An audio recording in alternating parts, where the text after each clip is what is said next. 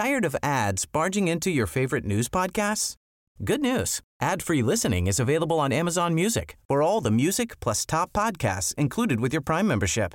Stay up to date on everything newsworthy by downloading the Amazon Music app for free or go to amazon.com/news ad free. That's amazon.com/news ad free to catch up on the latest episodes without the ads.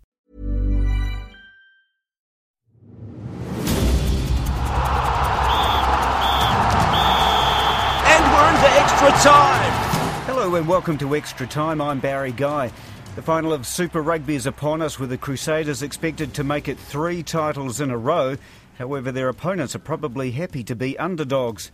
The Black Caps will be delighted to still be in contention at the World Cup after 3 straight losses, but we would all have to agree that a bit of luck has helped them so far.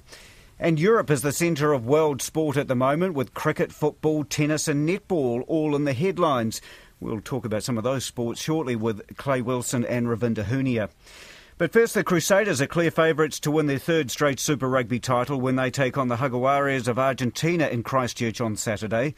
2 losses and 3 draws for the top of the table Red and Blacks this season, while the Jaguares topped the South African Conference and then went on to beat the Chiefs and Brumbies in the playoffs. Our rugby reporter Joe Porter is covering the game in Christchurch. And Joe, can you see any way the Jaguares can win this game? Look, I mean, they're rank outsiders. I think they're paying about $5 or something like that at the bookies, and you'd have to, you know, there's nothing other than a Crusaders win that I can really picture happening on Saturday night. However, they do have a chance. They've got a puncher's chance, just like anyone. They're in form. They've won 11 of their last 12 games. They're essentially an Argentinian test side. They've even added a few more Argentinian test players to their side this weekend to boost their experience.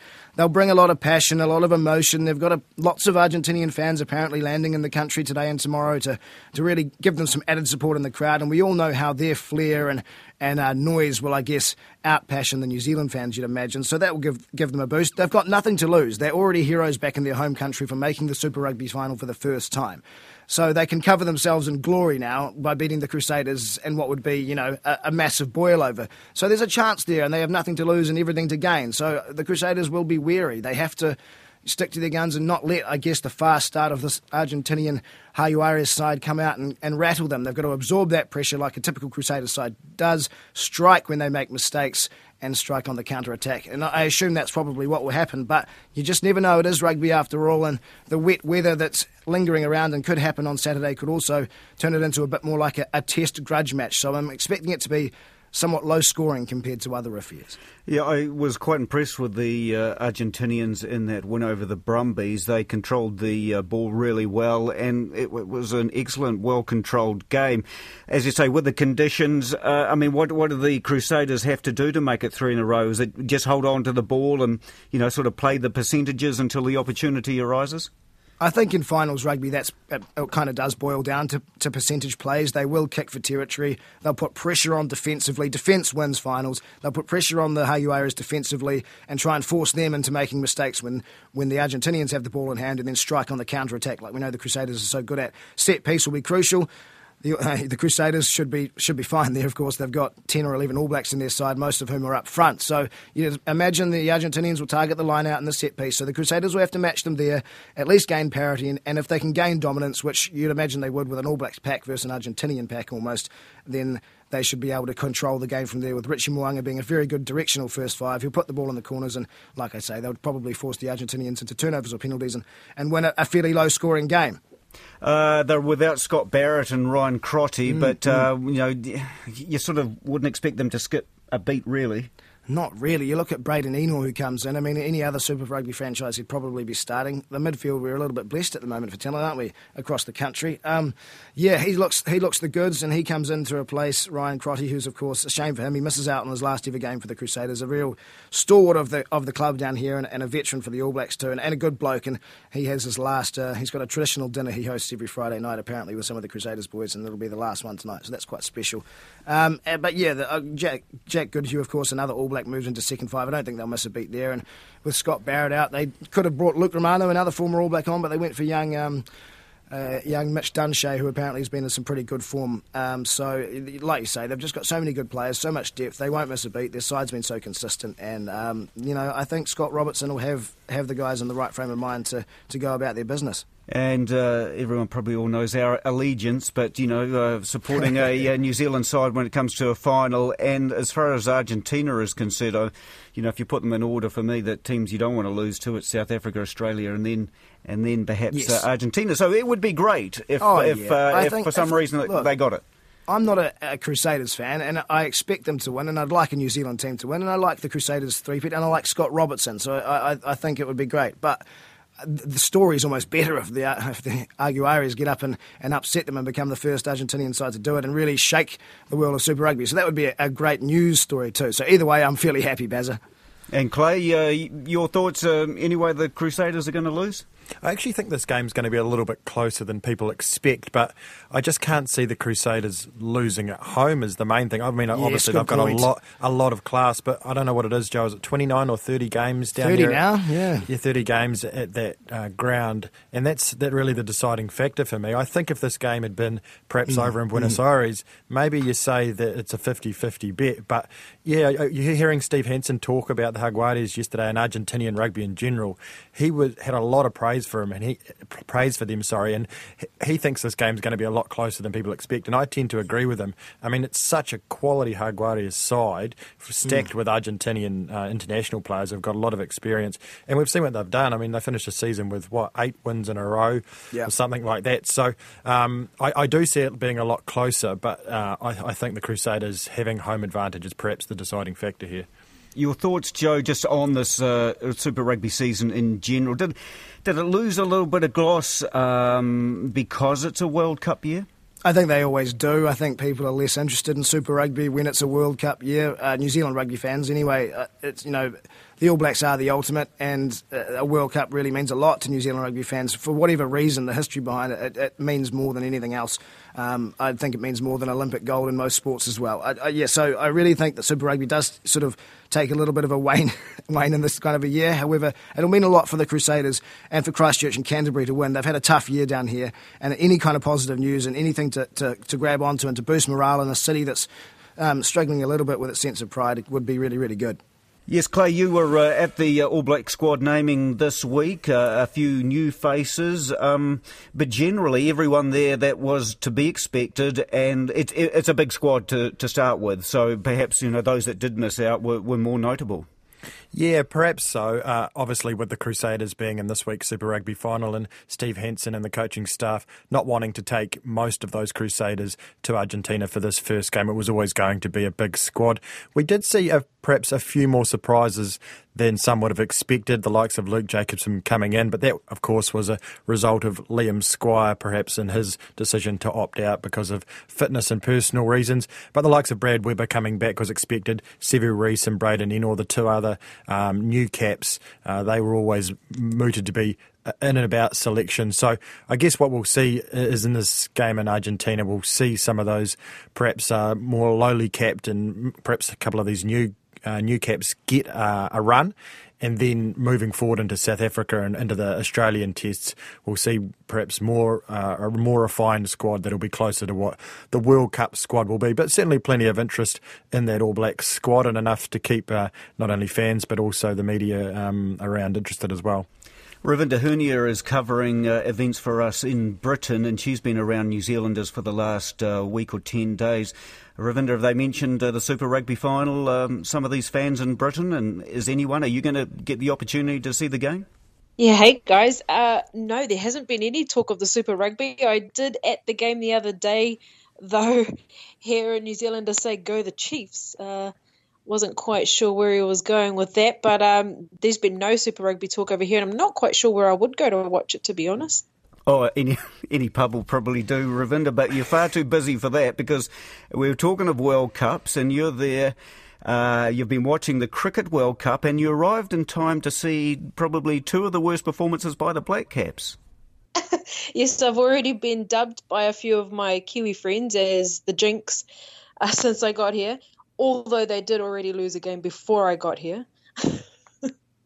Your thoughts on them, though? I mean, what's your feeling, having seen those two defeats, and of course we saw the one before as well? They're going to make it into the semi-finals, but do you give them any chance? My heart says yes, but my mind, based on current form, really says no.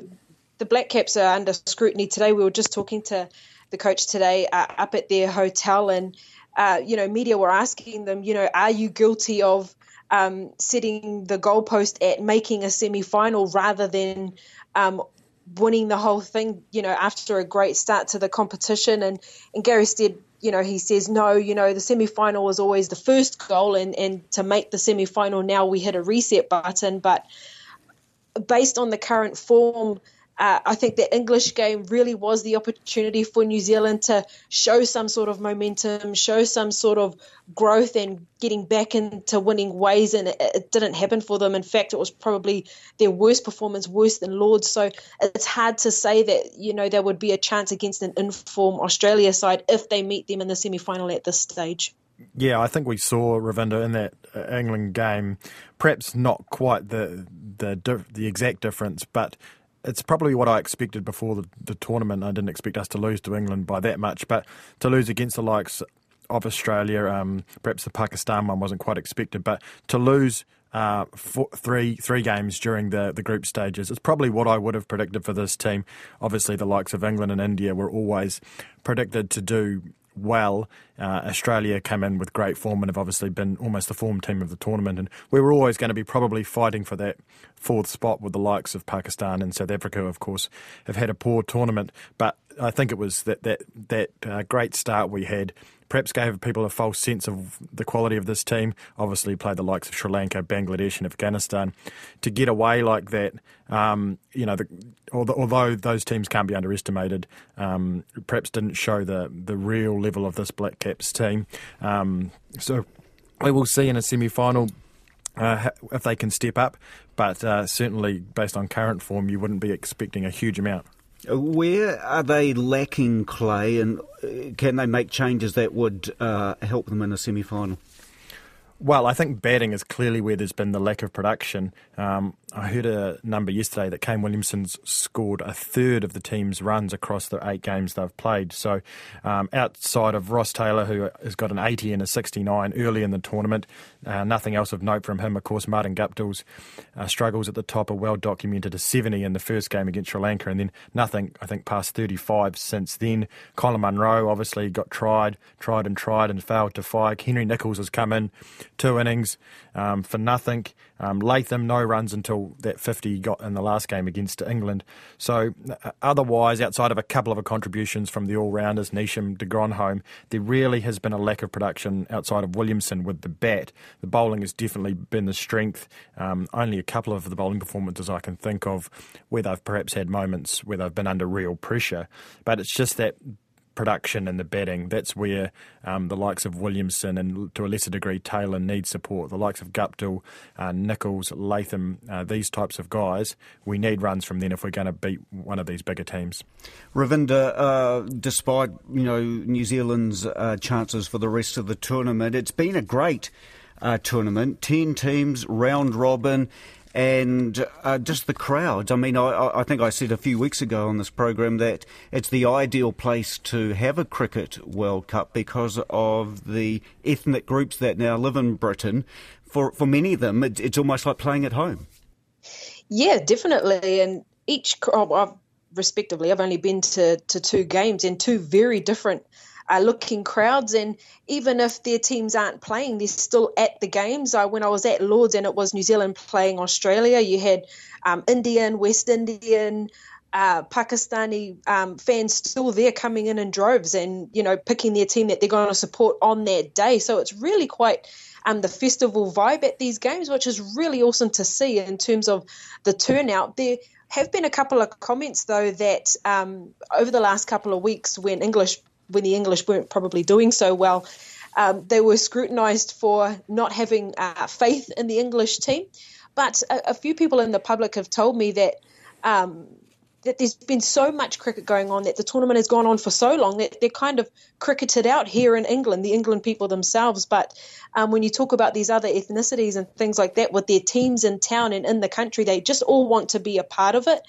There's cricket kind of like ICC stations around the country as well. So even if you're not at the games, you're experiencing the game in some sort of capacity. So it's been a great way for the nation to come together, these other ethnicities as well as the English. And you talked about Lords.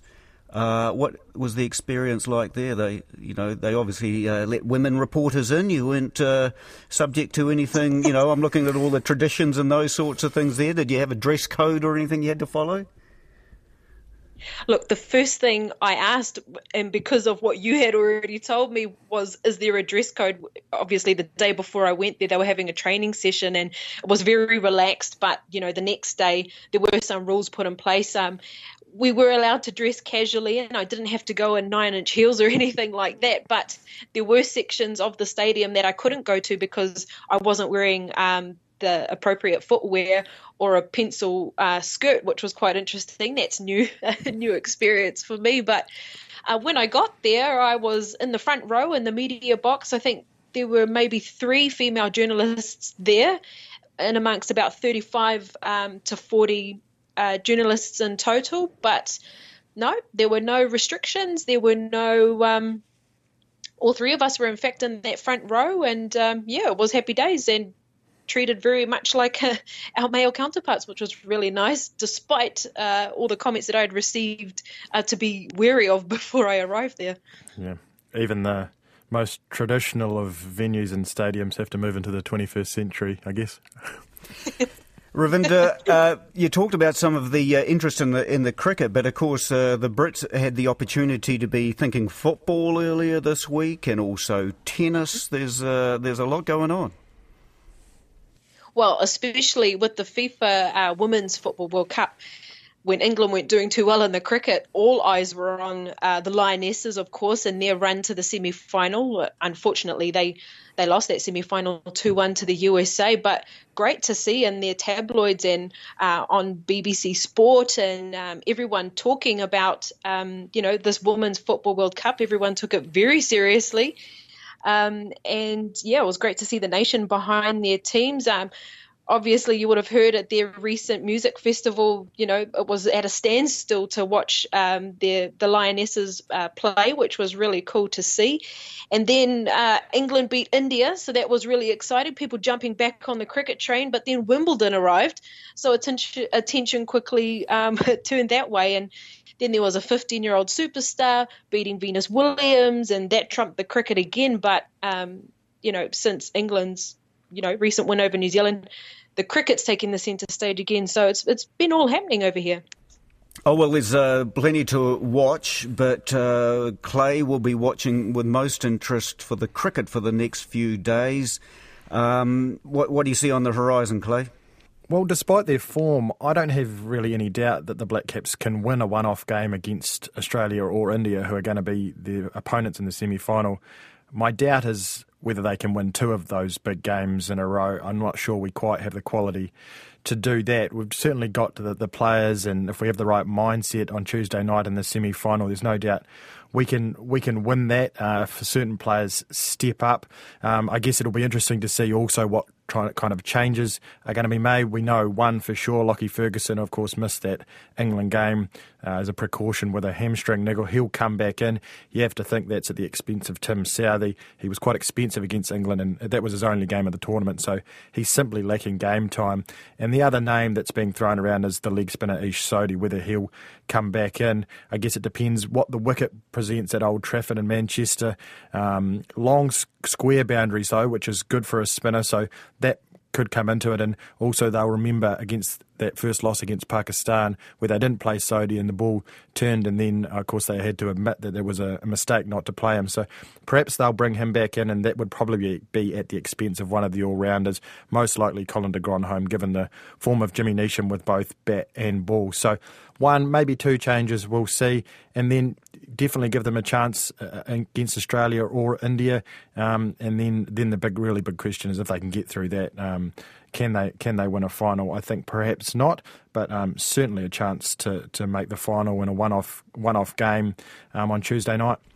Fingers crossed. Thanks, Clay. Ravinda, you'll, after the cricket, be covering the netball. We won't get into too much detail here, but you'll be looking forward to that. The Silver Ferns flew out this week. Katrina Rore has gone with them, but there's still a bit of doubt over whether she'll get to play. Yeah, and that's a bit of a worry for the Silver Ferns, in my opinion. Coming off the ANZ Premiership season, her side, of course, won the title, and she was in red-hot form. So to know that she's questionable at the moment does make you a little bit nervous. I was looking at her Instagram today, and she was talking about how she's still recovering. So whether or not she'll be able to get her on court is another thing. Michaela Sokolic-Beatson, of course, has travelled over with the Silver Ferns in case Katrina can't make the court, but here's hoping that the stars finally align for Katrina Rore, who she doesn't have the best of luck with the Silver Fern squad. Okay, Ravinda, thank you very much. Looking forward to your coverage over the next few weeks. That's extra time for this week. My thanks to Joe Porter, Ravinda Hunia and Clay Wilson. You can follow us on Twitter at RNZ Sport. I'm Barry Guy. Bye for now.